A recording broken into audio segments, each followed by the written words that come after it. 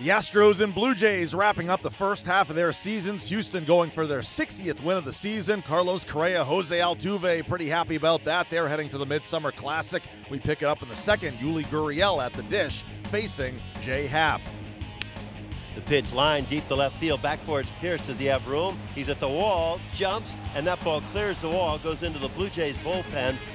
The 33-year-old rookie, Yuli Gurriel, has homered here in the second inning, and Houston goes out in front 1-0 as Gurriel will get a handshake from his third base coach and head for the plate. Home run number 11 for him this year.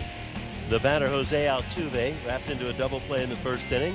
An inning later, Astros have two. The pitch, fly ball right field deep. Back for it goes Bautista. Does he have room? No, he's pulling up. That ball is in the Astros bullpen.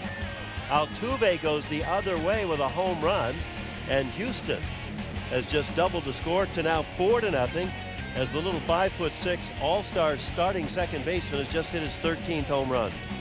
The pitch launched to left field. There goes another one. That ball is heading for the 200 level, slams off the facing of it. Ball ricochets down into the Blue Jays bullpen, and Correa has hit a home run. That's his 19th.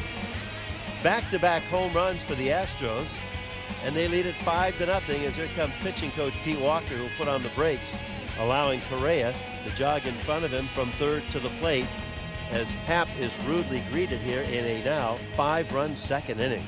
Pitch on the way, belted left field down the line. Got a lot of hook to it, and it slams off the 200 level, fair by 10 feet, and a 3-run home run for Evan Gattis. And the Astros have stretched their lead quickly to 9-0. Gattis with his second home run here in the series and given 5 runs batted in over the 4-game set. There's a swing and a line drive deep to center field. Carlos Correa, Pilar looks up, it's gone. Into the batter's eye in dead center, Correa with his second home run of the game, his 19th, his 20th of the season. It's a 3-run shot.